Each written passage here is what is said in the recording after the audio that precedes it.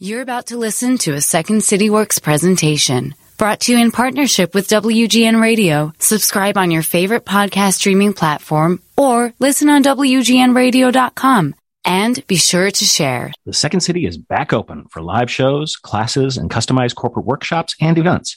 But we also have all those things available in virtual formats. For more information, go to secondcity.com. So we welcome back Daniel Pink to the podcast. He is the author of the New York Times bestsellers A Whole New Mind, Drive, To Sell Is Human, and When. He's written for such publications as the Harvard Business Review, Wired, and The Atlantic. And his latest book is called The Power of Regret, How Looking Backward Moves Us Forward. Enjoy the pod.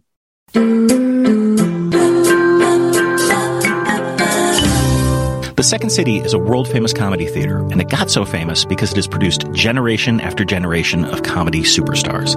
That didn't happen by magic.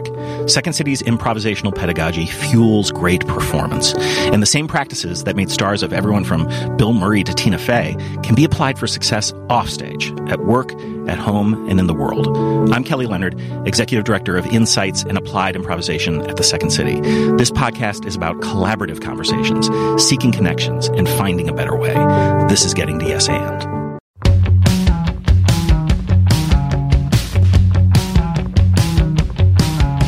Days can't be counted by the money spent. Today was just another letter left unsaid. Days can't be counted by the time till rent. Tomorrow's just another like the one that comes next. The corner of the highway that leads to the job, at the desk by the boss with the elegant watch. The tick of the clock and the tick of the clock mark the moments till the ticking stops. Dan Pink, welcome back to the show. It is a pleasure to be with you, Kelly. In two recent podcast tapings, first we talked to Paul Bloom about, and he's writing about chosen suffering, right? Right. And we talked to Whitney Goodman, whose work looks at how positivity can be toxic. And your new book looks at the power of regret. And I want to start our conversation by reading the last four words in the book. You write that, quote, "Regret gives me hope," end quote. Why? Because to my surprise in researching this book, this negative emotion, this thing that we tend to recoil from, this thing we tend to resist, that regret gives us the clarity to find the good life. That regret gives us a way to find what makes life worth living in a way that I didn't expect when I started on this process. And so, in doing this research, I discovered that this philosophy, very prominent in America, of no regrets is complete bunk. And that everybody has regrets, and that if we deal with them properly, they can lead us to a better future. Yeah, this makes me think about, like, in improvisation, we normalize mistakes because they're inevitable on the way to getting your success, right? And so, but we're a very, we have a society that's like not into mistakes, even though we all make them, like, constantly.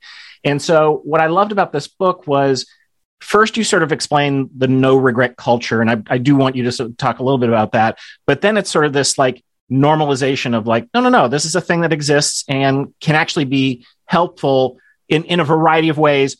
And there's also a variety of ways in which it can't be. And that all gets explored in the book. Sure. Regret should be normalized because everybody has regrets. I mean, we can get, one of the things that I say in there is that if you don't have regrets, if someone's listening to your podcast, Kelly, and they say, "Oh, I have no regrets," I'm going to be alarmed because I'm going to say, okay, maybe you're 4 years old, because totally little kids don't have regrets. I'm going to say, you know what? Maybe you need to have some kind of fMRI and have a brain scan, because the other people who don't have regrets are people with brain lesions or neurodegenerative disorders. Yeah. Or I'm going to say, you know what? Maybe you're a sociopath. But except for little kids, people with brain damage, and sociopaths, everybody has regrets. And the reason for that, and it's interesting that you go to those other two books that you mentioned, the Paul's book about the sweet spot, and then Wendy's book about positivity, is that negative emotions are functional. We have them for a reason. Like you and I, our species would not have evolved to create Second City. Right. And all the other great, invent penicillin and create Second City, the two great accomplishments of the last 300 years. Yep. Unless we had the capacity to feel bad. And it turns out that regret, which is a negative emotion, is our most useful negative emotion. There's research showing that it's our most common one. But if we reckon with it properly, and that's key, if we reckon with it properly, we can use it as an instrument to make better decisions, improve how we perform on the job and in school. And I think ultimately what it's about is find a deeper sense of meaning. Yeah. It's interesting that the scientists tell us this, but Buddhists seem to know this too, in terms of right? I mean, it's the yin and the yang. It's like these things go together. Absolutely. I mean, it's funny you say that, because sometimes when I write books and, I make the mistake of doing research, so like, oh, wait, I'm the first person who's ever thought of this. And then I look in the research and it's like, no. It always seems to come back to Buddha and Peter Drucker. They seem to have figured everything else out before the rest of us. Oh, that's the buddy movie. Maybe they're the same person, actually. You know what? That could be. Maybe Peter Drucker was Buddha reincarnated. A Viennese Buddha. Yeah. How about that? If nothing else, maybe you and I should go to some studio and pitch that as a movie. Yeah, that's a buddy movie for sure. Yeah, buddy movie. So Buddha and Peter Drucker go on the road or something like that. Yeah. It's like Thelma and Louise, except for religion and management theorists. Yes, indeed, and that's a winner. That no one is buying that movie. Yeah, that goes straight to the demo we care most about. Yeah, exactly. 18 to 24-year-olds will love that. Yeah, they're going to know all about that. There's a few really there's more than a few, but you have some killer sentences in this book. And one of them is, quote, "Human beings are both seasoned time travelers and skilled fabulists." So tell us what you mean by that. Well, that's what allows us to experience regret. And so part of it is, one of the things that's remarkable about us is that we can travel in time in our heads. And so the very act of having a regret is kind of spectacular, in the sense that what we have to do. So let's say that I have a regret about, something mundane, like not traveling when I had an opportunity to travel when I was younger. All right. So what do? I go in my time machine. I go back in time to that moment when I had a decision to make and I chose not to travel. I undo that. I come back in time and tell a story of what my life would be like had I done that. Mm-hmm. And I have a different ending to the story. It's the cognitive dexterity required to travel in time and rewrite a story is spectacular. It's something that our brains do, which suggests that we do it for a reason. And I think that we do. We do it because when we look backward and actually acknowledge our mistakes, as you're saying, as often happens in improv, if we look backward, acknowledge our mistakes, we can extract, if we do it the right way, we can extract a lesson from them and then use that to go forward. And as far as we know, we're the only species that can do this.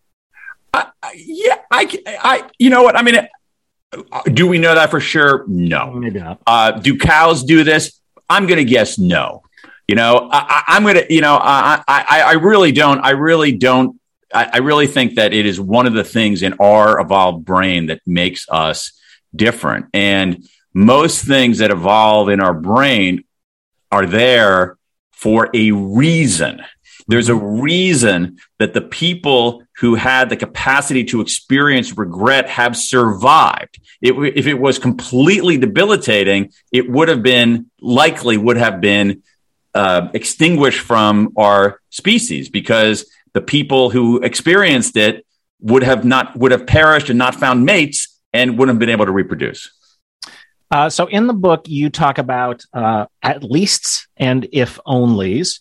And I believe you start that chapter by talking about the faces of Olympian medal winners. Oh, yeah. This is a famous study. There's a famous study, but it's from the 92 Olympics, where they showed the photographs of Olympic medalists on a platform.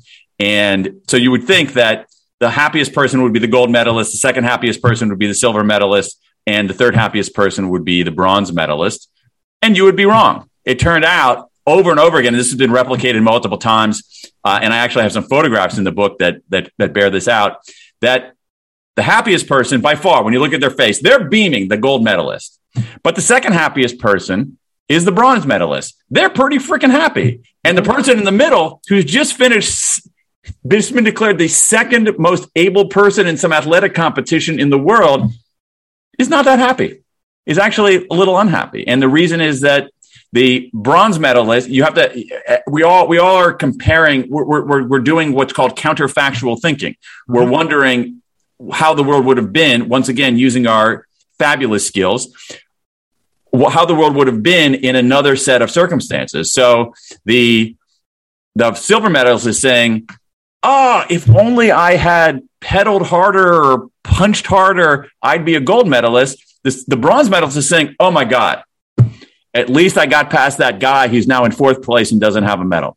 And so at the heart of regret is our ability for counterfactual thinking. And when we, if onlys hurt, but help us do better in the future, but at least, which are useful in many cases, make us feel better. And then those can be useful too. There's a few different parts of the book where you talk about timing and distance. And this is interesting whenever those words come up, because my wife is currently finishing her book on comedy theory. And one of her theories starts with the fact that comedy also always has recognition, some measure of pain, and some measure of distance. And that it's like levers on a mixing board that you're mixing around. That's interesting. Yeah. And I just think about that in terms of like, well, it makes sense if you're mapping a joke, right? So like we're trying to make a bunch of human beings laugh at the same time. That's pretty freaking hard. But what you're doing is you're messing with all the things and the ways we think. And so there's in some ways a kinship between that, because it is this idea of like where you are in the distance and where you are in the time is going to dictate how you're going to have an emotional reaction to something. Yeah, and one of the ways that one of the I talk about ways that we can actually take our existing regrets and transform them, and one of the steps is self distancing. Mm-hmm. That is, and this is actually really important in a whole array of things. We're generally not very good at solving our own problems, but we're actually pretty good at solving other people's problems because we have that distance. So anything that you can do to provide distance. And so even there's some really fascinating research, a really good book called Chatter by a guy named Ethan Kross talks about this. And he's at Michigan. He's done a lot of this research that talking to yourself in the third person is actually helped you extract lessons from your regrets, and certainly traveling in distance. So if I think about what decision should I make right now? What decision should I make right now? And I go forward in time, a year or 10 years. And again, time travel, and look backward and say, a year from now, 10 years from now, what decision will I have wanted to make? That can yield some clarity in our decisions. And so that it's quite I mean, we human beings are kind of cool, Yes. We are. We can like move around in time and so forth. And if we use those kinds of incredible skills properly, we can feel better and do better. Last time you were on the pod, I remember we talked about negotiation a little bit, and in many ways that's looking. I tell the story often is when my book came out, I would go to the bookstores and see if it was on the bookshelves when I was go give speaking dates. And then I'd see all these other business books, many of which were on the art of negotiation, many of which mentioned, they all mention improv, but don't go any deeper than like saying like, hey, improv can be good.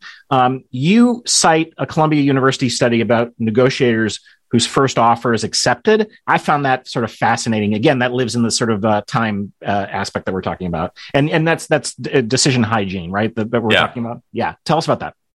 Well, I mean, so if imagine it now, again, it sort of goes against some of the improv credos, which is like you always hear and accept offers.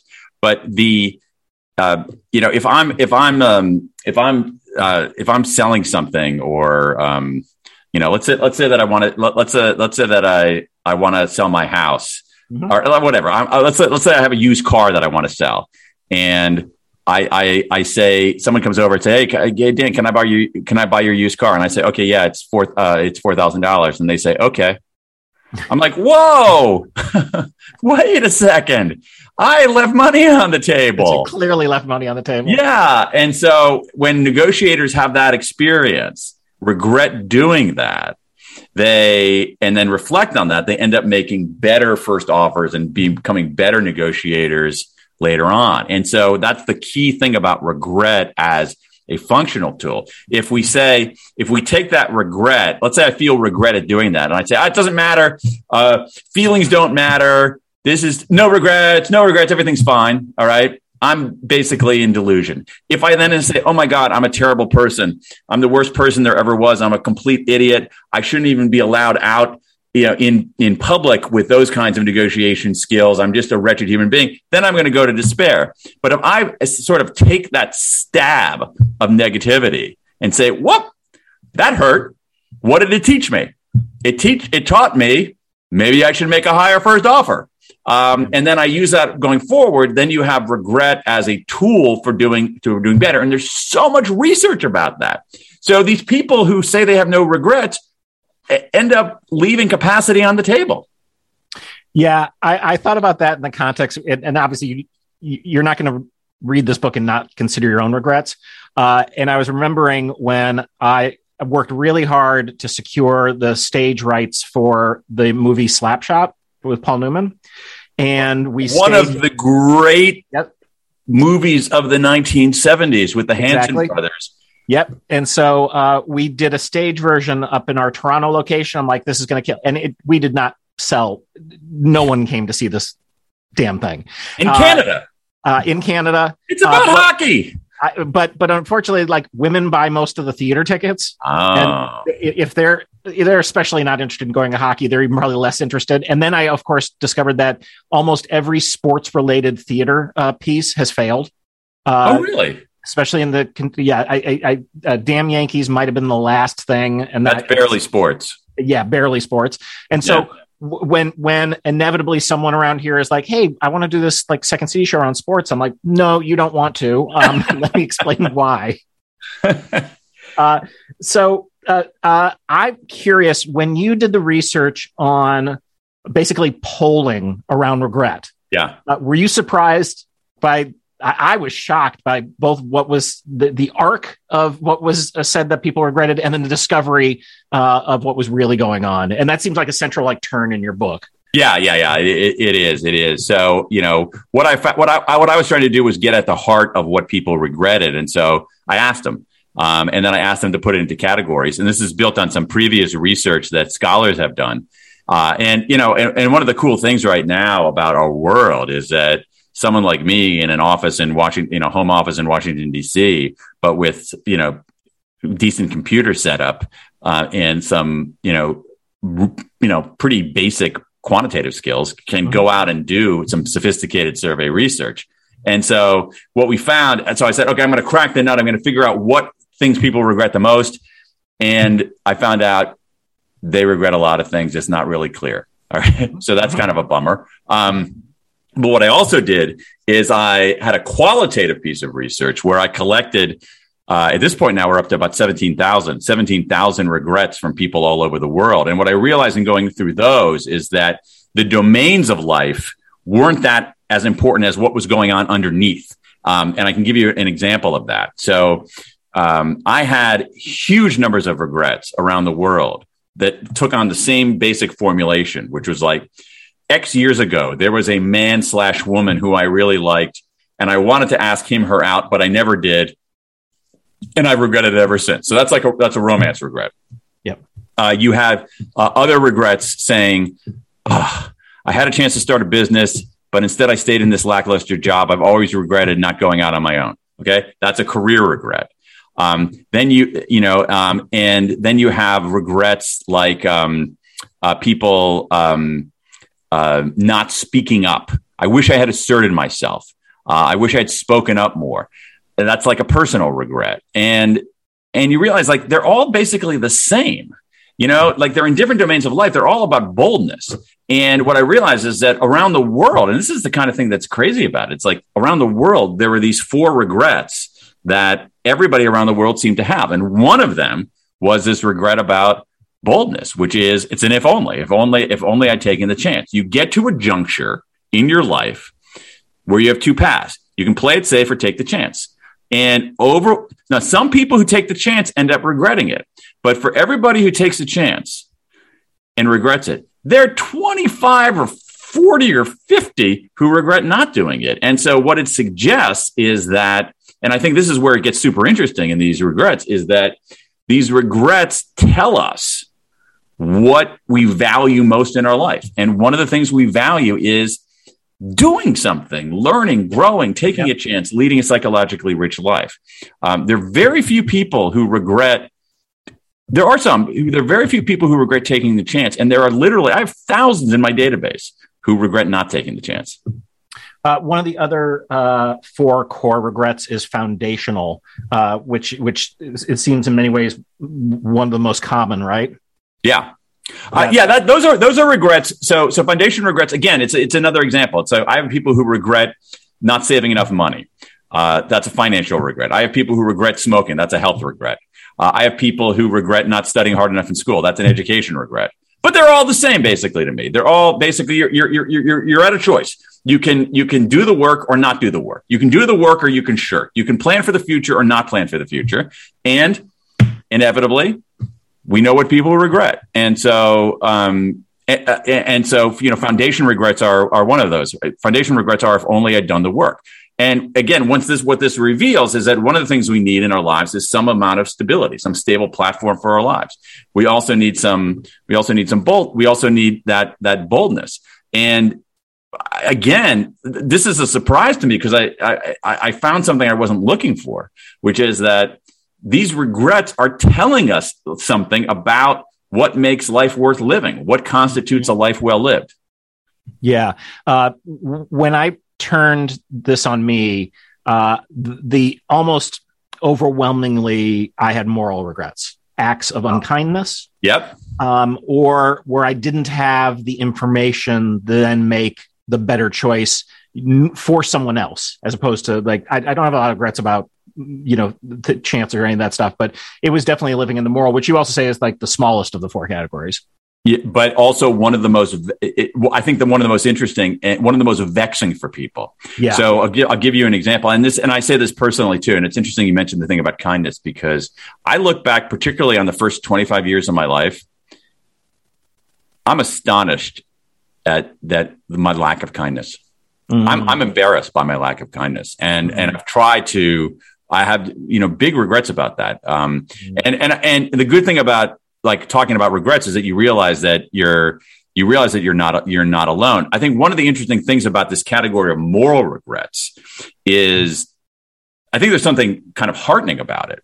So I'll give you an example. So once again, I go through these 16,000 regrets. I have this database that, where I see the regret and I see where they're from and I see their gender and I see their age. And I'm seeing, when I was in middle school, I bullied a kid and I really felt bad about that. And then I'd say, okay, Sheboygan, Wisconsin. And then I'm like, this person's in their 70s, and I have these people in their 60s and their 70s regretting things they did as kids.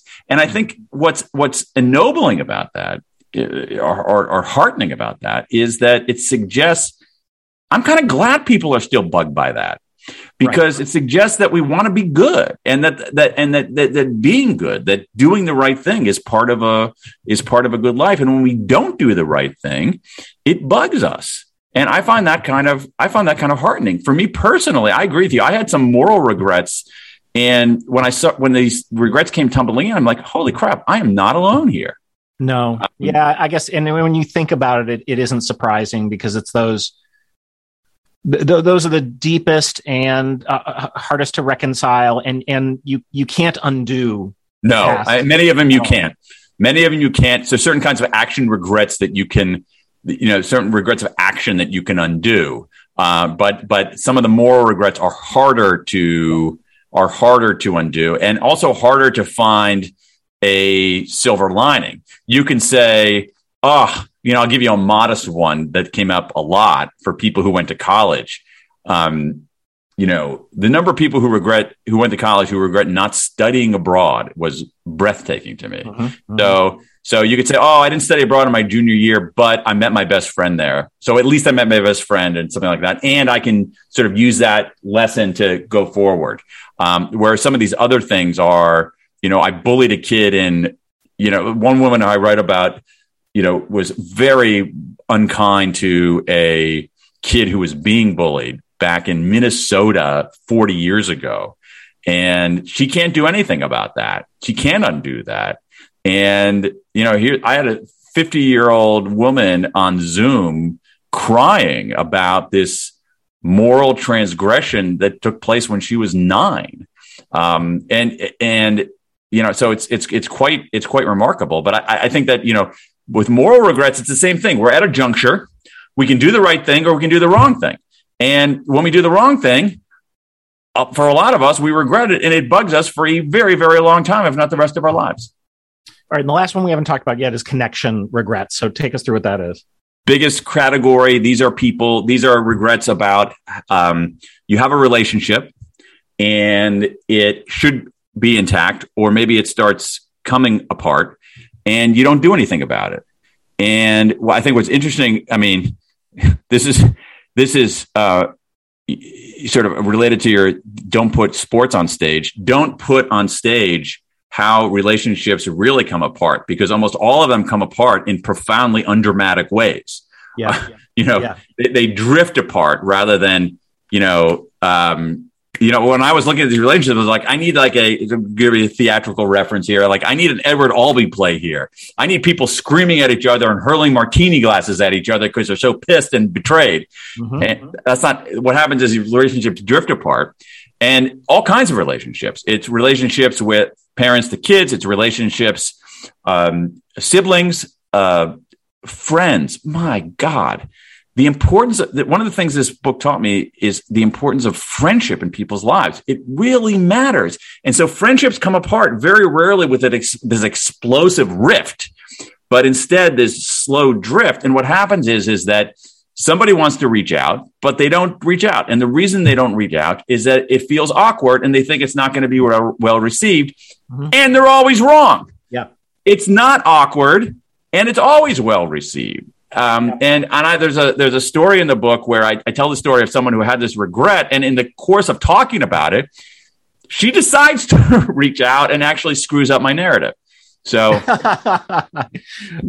we interviewed, I'm forgetting his name. He's at the University of Michigan at the business school, but he talks about strong ties, weak ties, and dormant ties. Yeah. And I remember at the beginning of the pandemic, or, sort of being like, I used that time to reach out to people I hadn't talked to in 5 or 6 years.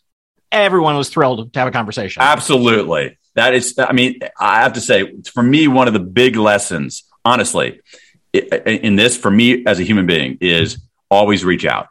So if you think to yourself, should I reach out? I haven't talked to so-and-so for X years. I have friends, people I was really good friends with who, for whatever reason, life intervenes and I haven't talked to for a few years. And then a few years go on and you're like, oh, it's going to be kind of awkward. And then a few more years go on. My view is that if you're thinking about reaching out, reach out. Yeah. If the thought even occurs to you, reach out.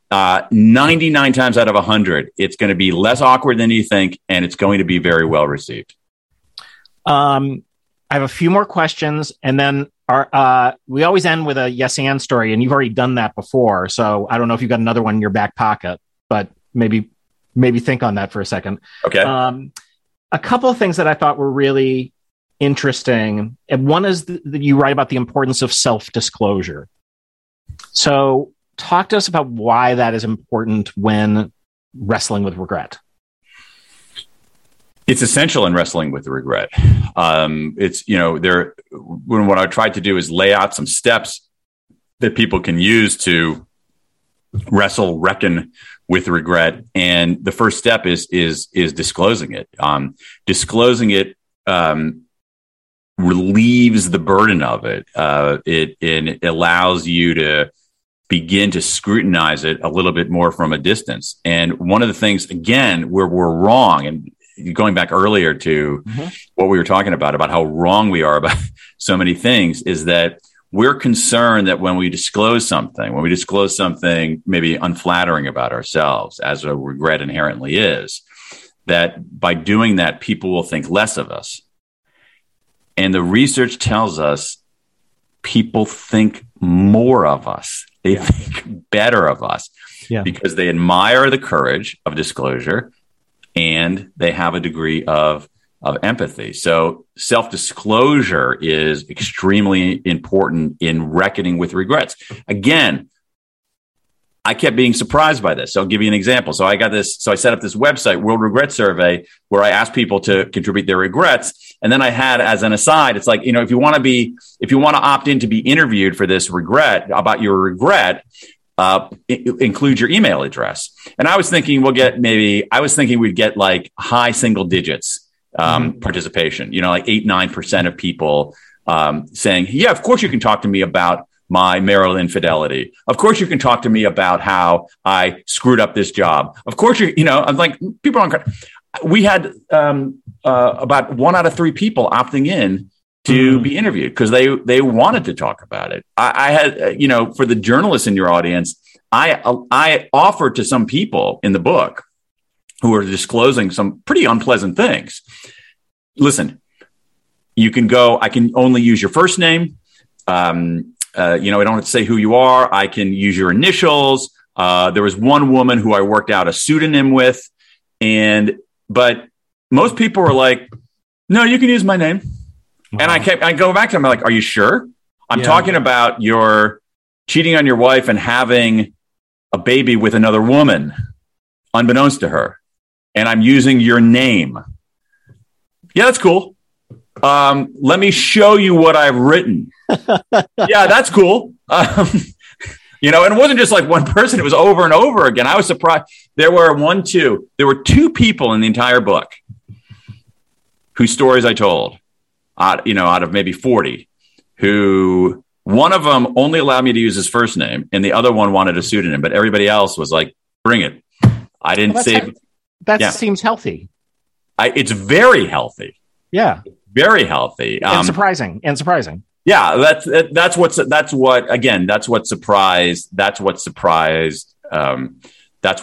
me is the willingness that people had to talk about it, but that willingness is a good thing. Interesting. We developed at the University of Chicago a bunch of bespoke improv exercises under the banner of Second Science Project, working with Nick Epley, among others, who you cite in the book. I don't know if I've ever told you about this, but one of the exercises that my wife developed was called Universal Unique. And what you do is you have 2 people pair up, and person A will describe a banal experience like how people grocery shop, and they'll say that to the other person for about a minute or so. Then they'll take a beat, and then we ask them to now tell the other person how you grocery shop. And the minute they do that with all this specific detail, it raises in connection. You find humor, you find like insight into this. And it's because it's a banal topic, people are shocked that this kind of self-disclosure would be important in any way. But it supports Epley's work, which is that we have an inherent unwillingness to share things because we think that people don't care or aren't interested, and they are. And you mentioned about the power of storytelling too, because in doing this with specifics, you're telling stories. Absolutely right. You're absolutely right. I was really surprised by the Epley research that you flicked at and that I mentioned in the book, which is, it's a Chicago-based story where they had the researchers go on a commuter train in Chicago, and they asked people to strike up conversations with strangers, and they said, and asked them to predict what would happen. So how are you going to feel about it? How's a stranger going to feel about it? And they said, oh my God, it's going to be awful. And people it's going to make me feel awful, and people are going to hate it. And of course, it made me feel good, and people actually dug it. And so again, we are wrong about that. But there's also, again, not to empty the room by talking about other psychological theory, but that exercise that Anne is doing has to do with there's some work on construal level, like at what level do we construe things? And so we think differently when we construe at an abstract level what is grocery shopping like in general versus the very concrete level of what's it like when I go to, I'm thinking about this myself. Yeah. There's a giant grocery store. That's a brand name, not the size. There's a giant grocery store, 2 blocks from my house that I walk to. And I think about, well, if I tell you like what my giant is like, then you're going to construe this in a very, very different way. Oh, and I have a very specific routine, which involves always forgetting the reusable bags. Always. I don't think that I've ever gone grocery shopping on my own where I've remembered the reusable bags. Like I've essentially out. I mean, sort of, you and I were talking about Annie Murphy Paul's book, The Extended Mind. Yeah. I've sort of like outsourced that knowledge to my wife, who brings, when I go with her, they're always reusable bags. When I'm at the local Giant and I'm at the self-checkout, I'm like, oh crap. Yeah. For the 6,000th time in a row, I've forgotten the reusable bags. My wife's like routine it involves going to multiple places. There is a butcher, there is a fish guy, there's a specific thing. Oh yeah, no, she has a whole, and she's a really fabulous cook, but yeah, a whole other routine. And there's me forgetting the bags, getting the carrots that I always cut up for the dog, getting the bacon, probably a bottle of vodka. I have a very specific routine. It's the same stuff every time. All right. So there's so much more that we could talk about, but we do always close the podcast by asking for a yes and story. If you don't have one, I have a prompt for you that I was surprised about in the book. I'll take a prompt. I mean, you're the best. You're one of the best prompt givers in America. Okay. All right. A regret you talk about is becoming a lawyer. Oh yeah. And well, what's the yes and inside that? Because I think the yes and is that I did go to law school. Yes, I went to law school, and that's where I met my wife. So it had a happy ending. It's yes and is a form of. It's interesting. I hadn't made this connection yet, and this is why I hate doing these interviews, because I think of things that I should have put in the book. Mm-hmm. But yes and at leasting a regret are very similar. Yeah, So one of the ways that we deal with certain kinds of regrets is that we find the silver lining in it.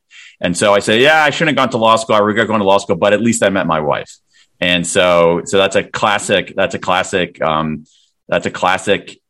yes and. Just slightly further on this, like, so what is the regret in terms of that with law school?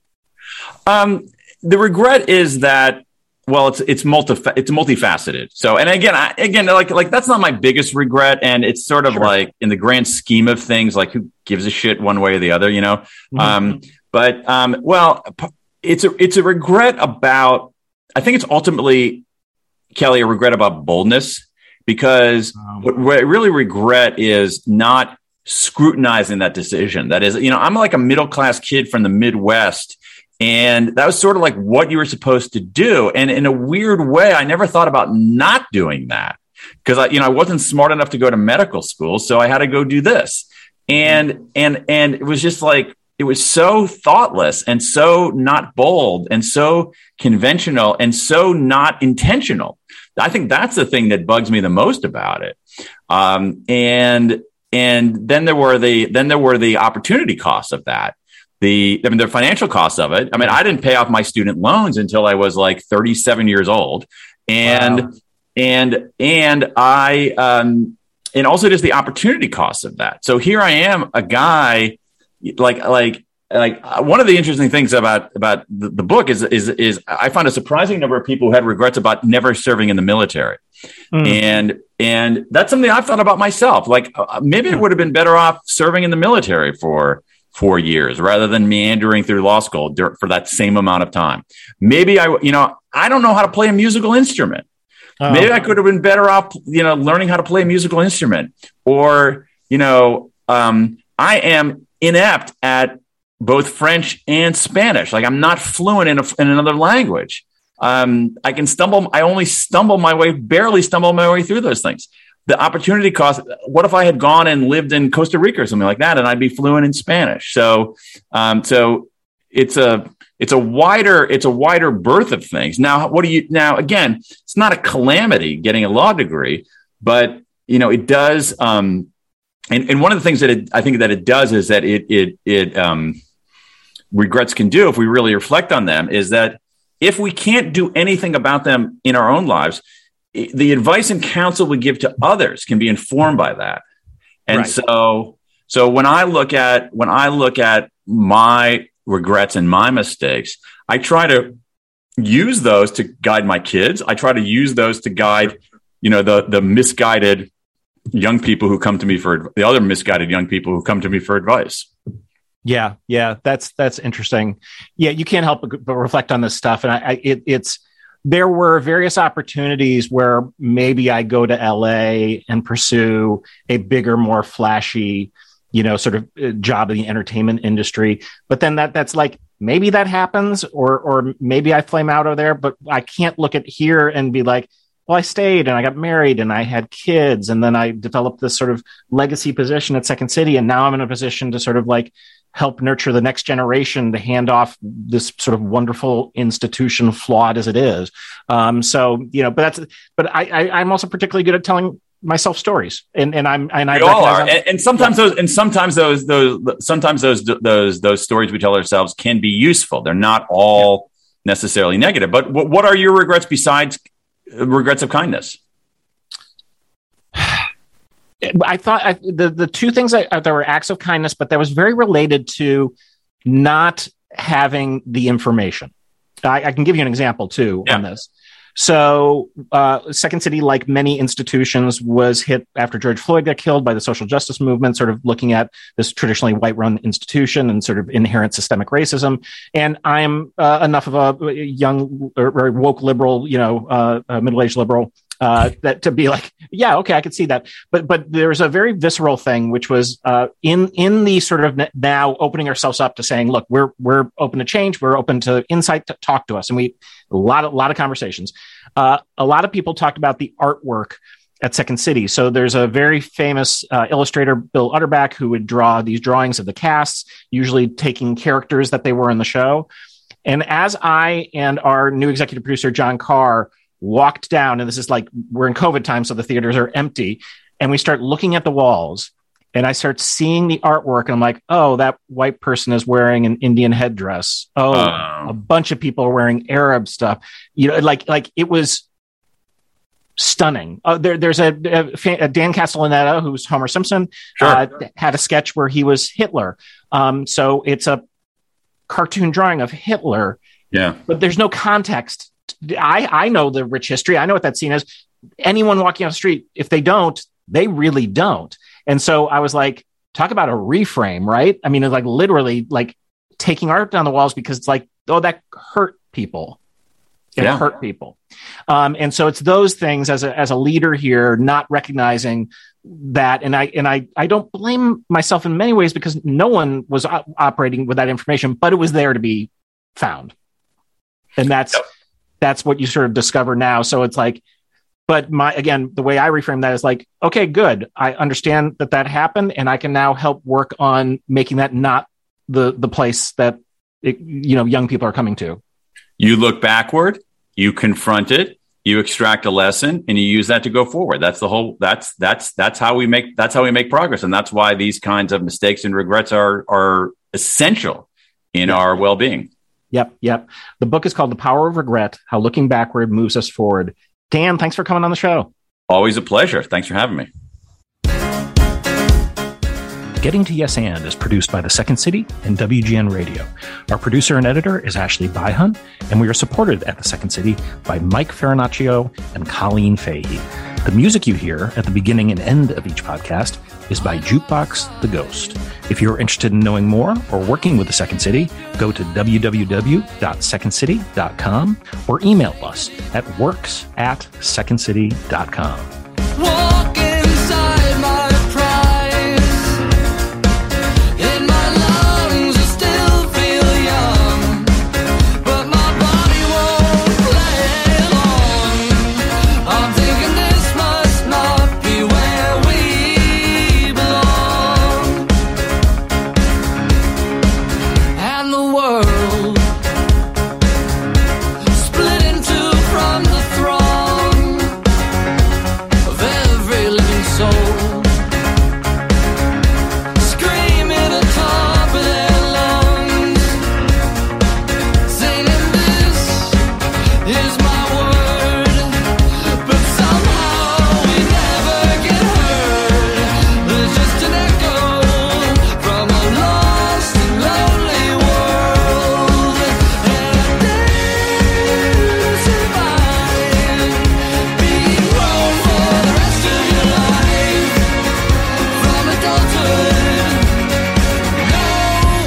survives